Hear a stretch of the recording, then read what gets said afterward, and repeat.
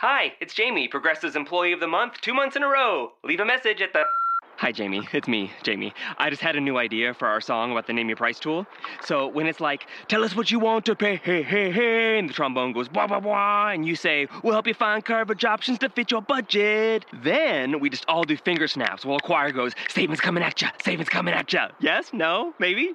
Anyway, see you at practice tonight. I got new lyrics for the rap break. Progressive Casualty Insurance Company and Affiliates. Price and coverage match limited by state law. Into the paint now, Duncan. Low block against Adams. Left-hand dribble, leaning in. Baby hook off the glass is good for Tim Duncan. There you go, Tim.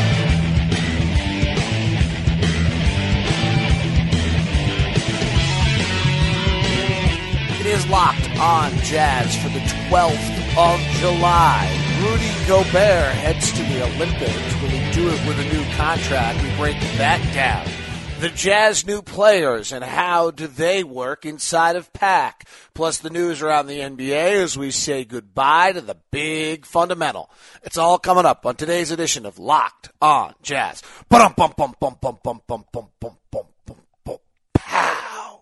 How are you? I'm David Locke, radio voice of the Utah Jazz, Jazz NBA insider. Thanks so much for tuning in to Locked On Jazz, part of the Locked On Podcast Network. You can subscribe on iTunes or any of your other podcatchers, and thank you so much for dropping 5 stars and a review. If you take the time to type something out, it really matters. Greatly appreciated that you do that and a part of this Locked On Jazz community. So fabulous to have you do that. For those who want to advertise on the program, I'm talking to many of you right now. There is some inventory still available, so you can email me at dlock09 at gmail.com. dlock09 at gmail.com. Coming up on today's program, we will look at Rudy Gobert going to the Olympics. Look at Rudy Gobert's contract situation and how the Jazz are going to approach that. That's the next big story. I've got a lot of emails from people wanting to know about how the new players, Joe Johnson, George Hill, Boris Diaw, fit into the PAC numbers. And then we'll look around some of the news of the NBA. So that's what's coming up on the program. Good little conversation between Locked On Thunder and Locked On Bulls on the podcast network, if you'd like to catch that. Also, yesterday, Locked On Thunder had an interesting piece about is the NBA bound for a work stoppage, which probably relates to everybody. At some point, I'm assuming Locked On Spurs will throw up a Tim Duncan retrospective today that's worth hearing. So those are all the things that are out there. Let's get rolling right away, as we always do, first thing every day with our pins across the world.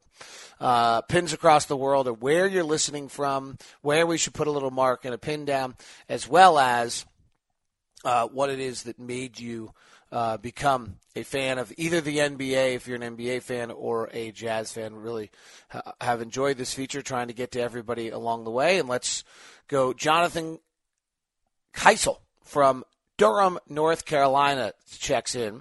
I'm a longtime listener. I've had an intention to send an email for some time. This is sent in January. I'm originally just north of Salt Lake City, but moved to Denver, Colorado for graduate school, followed by a move to Durham, North Carolina, where I'm privileged to work as a mental health provider. I think I might have the best job in the world. My original plan, of course, was to be Karl Malone, but I lacked about 70 pounds and 9 inches, he says.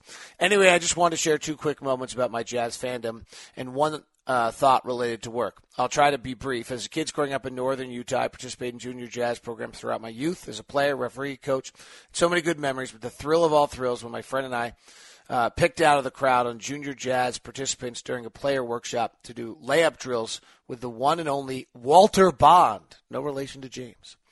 Can't describe the thrill of being on the court with an NBA player. I still remember that afterwards he asked for my name, address, telephone number, and shoe size. I haven't yet received what I assumed would be shoes or something from the team, but as a fan, I got the thrill of a young life getting instruction and high five and making some layups. By the way, does everybody realize that the junior jazz program that is run by Nate Martinez and the Jazz is the model program in the NBA? Really not done by anyone else. It's unique to us in Salt Lake City. It's incredible work.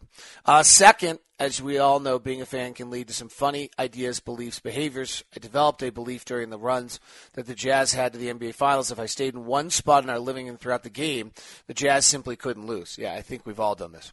So whenever I was able to watch the game, my family put up with my belly aching when I sacrificed my team. Doesn't sound too bad, but let me tell you, there are a lot of discomforts remaining in one position for a full 48 minutes of the Finals. I learned an important lesson about illusionary correlations and having a great time feeling a part of special teams for my own well-being. I'm leaving the results to the team now, but I still watch and read anything I can related to the Jazz. This is Jonathan in Durham, North Carolina. So anyway, that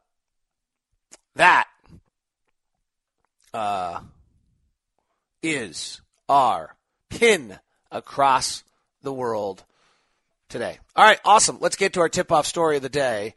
So Rudy Gobert I talked to him. He actually kind of wavered on the Olympics. I left that out yesterday. I didn't know if our conversation was totally on the record or off. And then he talked to Jody and he wavered. And then yesterday he told the Salt Lake Tribune that he is going to play for France in the Olympics. And I think that's terrific. I know it's super important for him. It was probably a hard decision because there's a lot of things going on for Rudy right now. And what one of those things is he's up for his contract negotiation.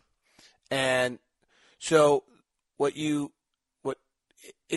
Jazz, let's clarify this. There's no doubt that he is going to stay with the Jazz and the Jazz are going to redo his deal. But next year's rookie class is particularly interesting. One, because their extension is now a part of the new collective bargaining agreement, so that when they are suddenly talking about getting max deals, they're going to be up in the lexicon of $25 million for Rudy Gobert. That doesn't sound – I think we all know that Rudy coming back is awfully important to the Jazz and that Rudy's a part of this, but are you just automatically – maxing him out is really the question you get there. Of course we are. But then gets to the next question of when. And none of this is easy because there's about three different factors that are playing in here that aren't going to make this easy. Number one is that nobody in that draft class is likely to be a max player other than Giannis Antetokounmpo. And so while in previous draft classes, you kind of always went and said, oh, well, he'll max him out. That draft class has been so poor. Victor Oladipo's been good. But then you really have Giannis Antetokounmpo, and then you have Rudy Gobert. And maybe Steven Adams with his playoff play is going to get a lot of money, but that's it. Kentavious Caldwell-Pope's not going to be. Ben McLemore and Michael Carter-Williams and Trey Burke have played the fourth, fifth, and sixth amount of minutes in that draft class, and arguably none of them are going to be rotation players this year. So that gives you an idea of how bad this draft class has been. C.J. McCollum is probably close to the max. So first thing is that I'm not sure you have to roll out the max here. I think this is going to get to be an interesting negotiation just on what guys are worth. The second issue that gets interesting is that Gobert is making $2.1 million right now. The Jazz extend him. He still makes 2.1 in 2016-17, but it sets his contract for 17-18 at, and I'm going to do wide-ranging numbers, it's somewhere around $25 million. That number, if he signs an extension prior to the beginning of this season, becomes what's called his cap hold. The cap hold is the number that goes on to the Jazz, or actually it's just his salary. It's not even a cap hold at that point. So at that point, the Jazz, he would use 17 or 18 million of the Jazz he would use 25 million of the Jazz cap room in 17-18. I've kind of screwed this up too. So if you're confused right now, you should be, because I've screwed this up. So let me explain again. Point one was It's not clear that every rookie is going to have to be maxed. One, because it's a new max, and two, because that draft class is so weird. All right, number two gets to be that the Jazz next year, Rudy's at $2.1 million this year. Next year, the Jazz are at $53 million of salary, and the luxury tax or the salary cap is going to be about $102 million. Now, they may or may not end up having any cap room by the time this is done because Hayward's going to go from 16 to about 32. So that cuts away at about $16 million of their cap space. And they have their cap holds on some other guys are pretty big as well. And so they're at about $28 million, so there's a real chance that the Jazz don't have a lot of cap space. But if Hayward were to leave, and then the Jazz suddenly did have a bunch of cap space, you don't want to have Rudy Gobert on the books for $25 million yet. Because if you don't sign Rudy to the extension now, and you sign him, he'll be a restricted free agent, maybe to the whole max deal, maybe to whatever it is.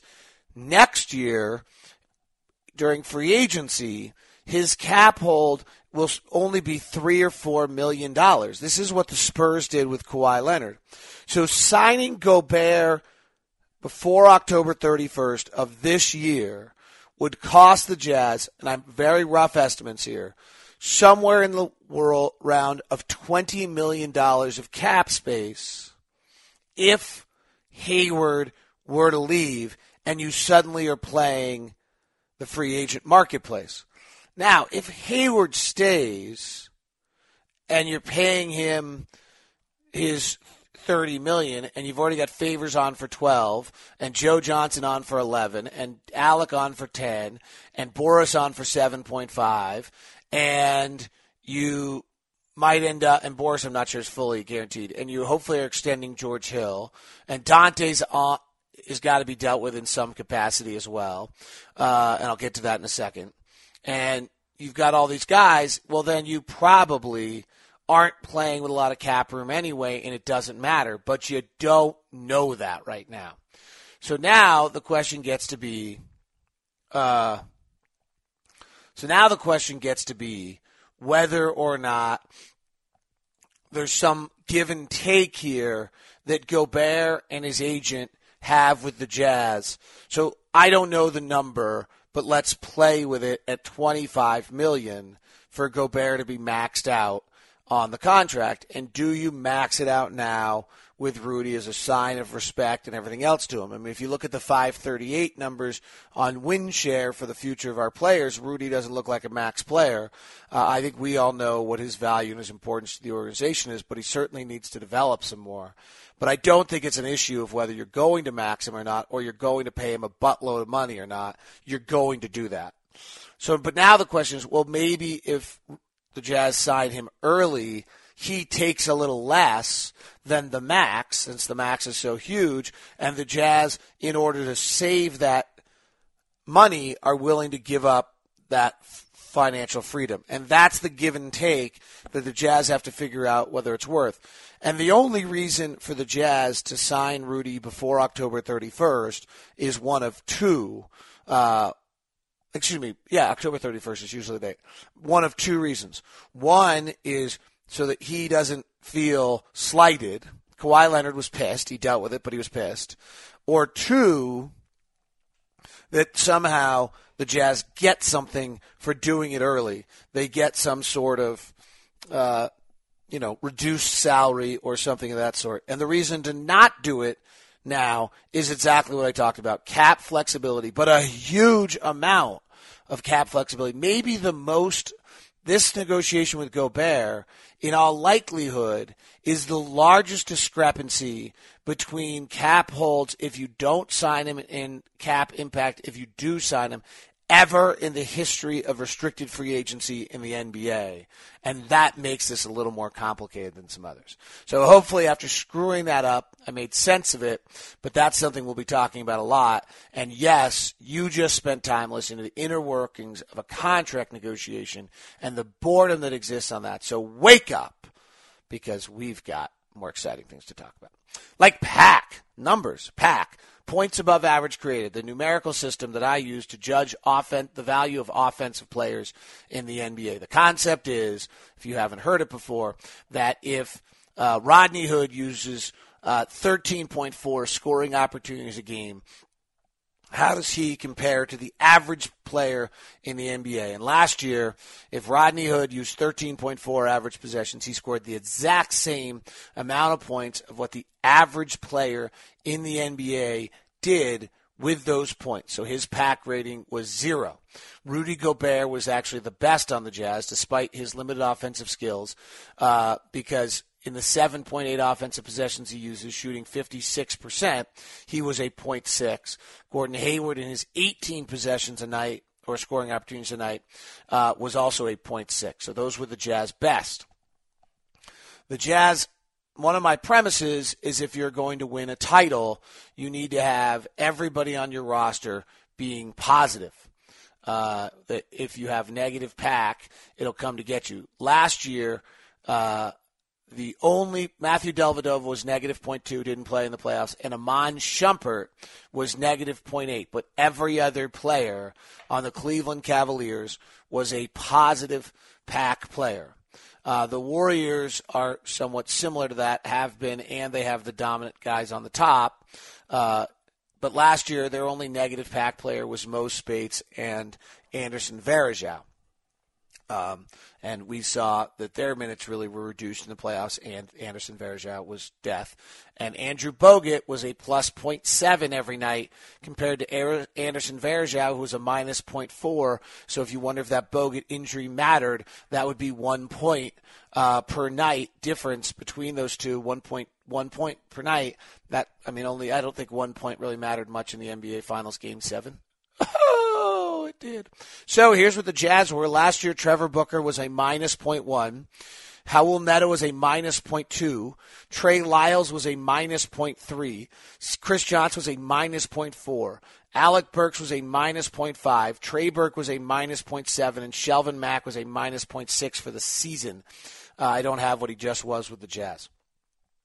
So what's interesting there is that Lyles, in his second year in the league, all rookies are negative their first year almost universally, has a chance to get better. And Alec Burks, we just have to see, is a minus 0.5.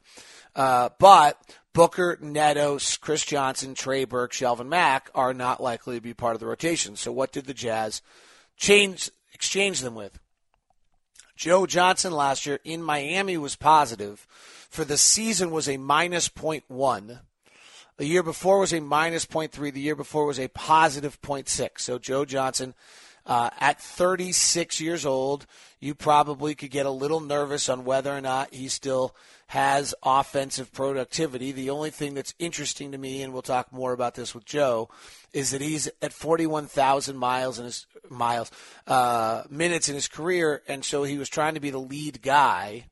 And it failed. He wasn't a lead guy anymore. That makes sense. How will he do as a complementary player?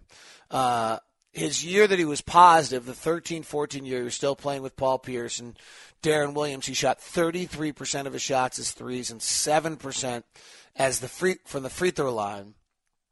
The next year, where he was a minus 0.3 with.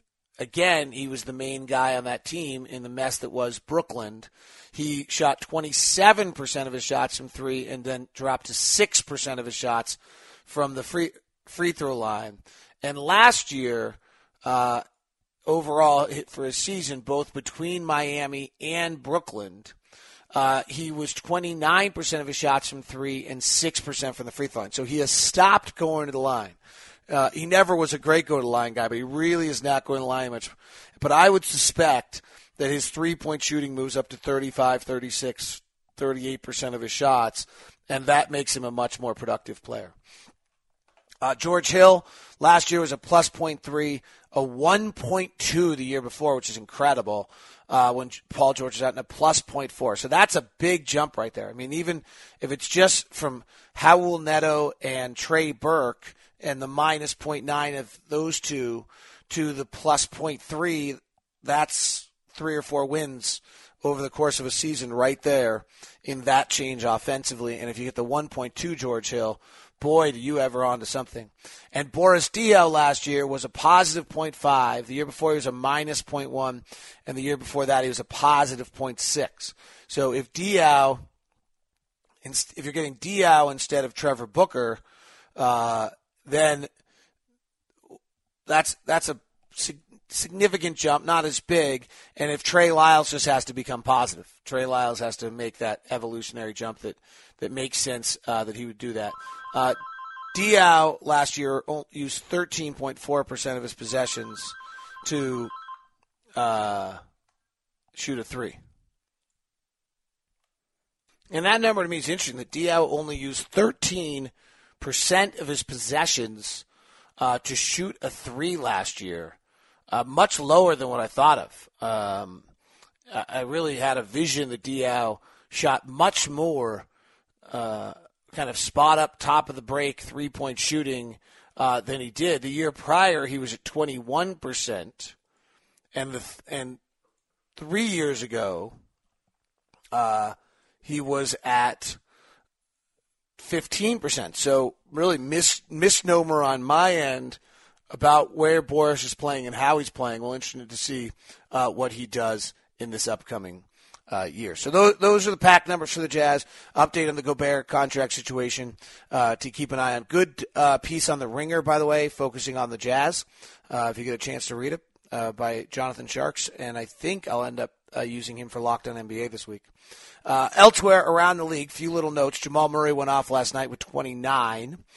Jared Sullinger was picked up by Toronto, and so, of course, that seems like a good move because he's Jared Sullinger, and you decide that you just got a player, except for the fact that Jared Sullinger last year was a minus 1.4 pack player, one of the worst in the league, and so that should not help Toronto at all, and he's not a particularly good defensive player. The worst pack players in the league last year were Mudiay, Kobe, Derrick Rose.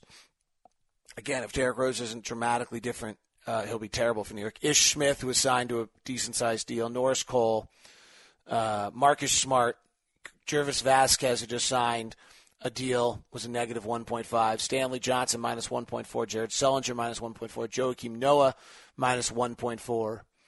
Elfrid Payton, minus 1.4. Andre Drummond, minus 1.4. Julius Randle, minus 1.4. Interesting discussion on the Locked On Lakers podcast about whether Larry Nance Jr. might be better than Julius Randle. I think there's some real validity to that conversation. One of the other guys that wasn't very good last year was Terry Rozier, minus 1.4. He only played in minus 1.2. He only played in 39 games. But as a rookie, you just kind of dismiss that. They'll develop. He's been really good in Summer League. He looks like he has a little bit of a chance to what he's doing right now. Jazz may very well have ended up drafting Korkmaz. He ended up getting taken by Philadelphia. Had the Jazz kept their pick, he's going to stay in Europe.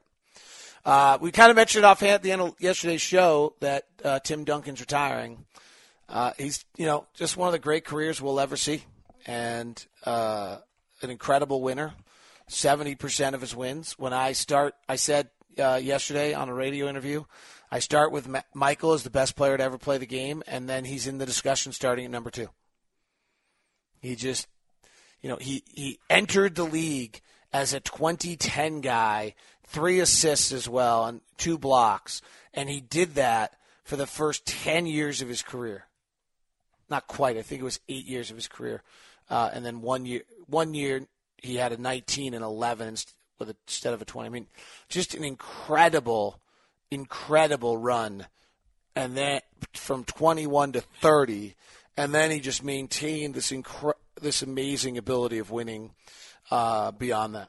So the league is better for him and not as good that he's gone. It's an interesting contrast to me, the difference between Kobe and Duncan and how they go out and what their careers are and how they'll be remembered and who they are as players. It seems as a very interesting contrast. And I obviously would say I have a preference to those two in how it's going to take place, and how I would want my star to go out. One torpedo to franchise, the other left one stronger. I think that will be, in many ways, should probably be the lasting memory of those two different players. That is today's edition of Locked On Jazz. If you'd like to advertise on the program, you can email me at dlock09@gmail.com, as well as thank you for the 5 stars on iTunes, wherever it is. Subscribe to Locked On Jazz. And this is Locked On Jazz, part of the Locked On Podcast Network. It's fall at JCPenney. Time to refresh your closet. This Thursday through Monday, get Levi's lowest prices of the season on 514 straight fit jeans for guys, $36.99. And select Arizona booties for her for $35.99. Plus, save an additional 50% off clearance prices already reduced by 60 to 80%. And get an extra $10 off with your coupon. Hurry in now. JCPenney. Coupon valid 10/5 to 10/9. Levi's and other brands excluded from coupon. Clearance selections vary by store while supplies last. Savings off regular and original prices. Intermediate markdowns may have been taken. See store or jcp.com for details. Season refers to 9/27 to 10/18.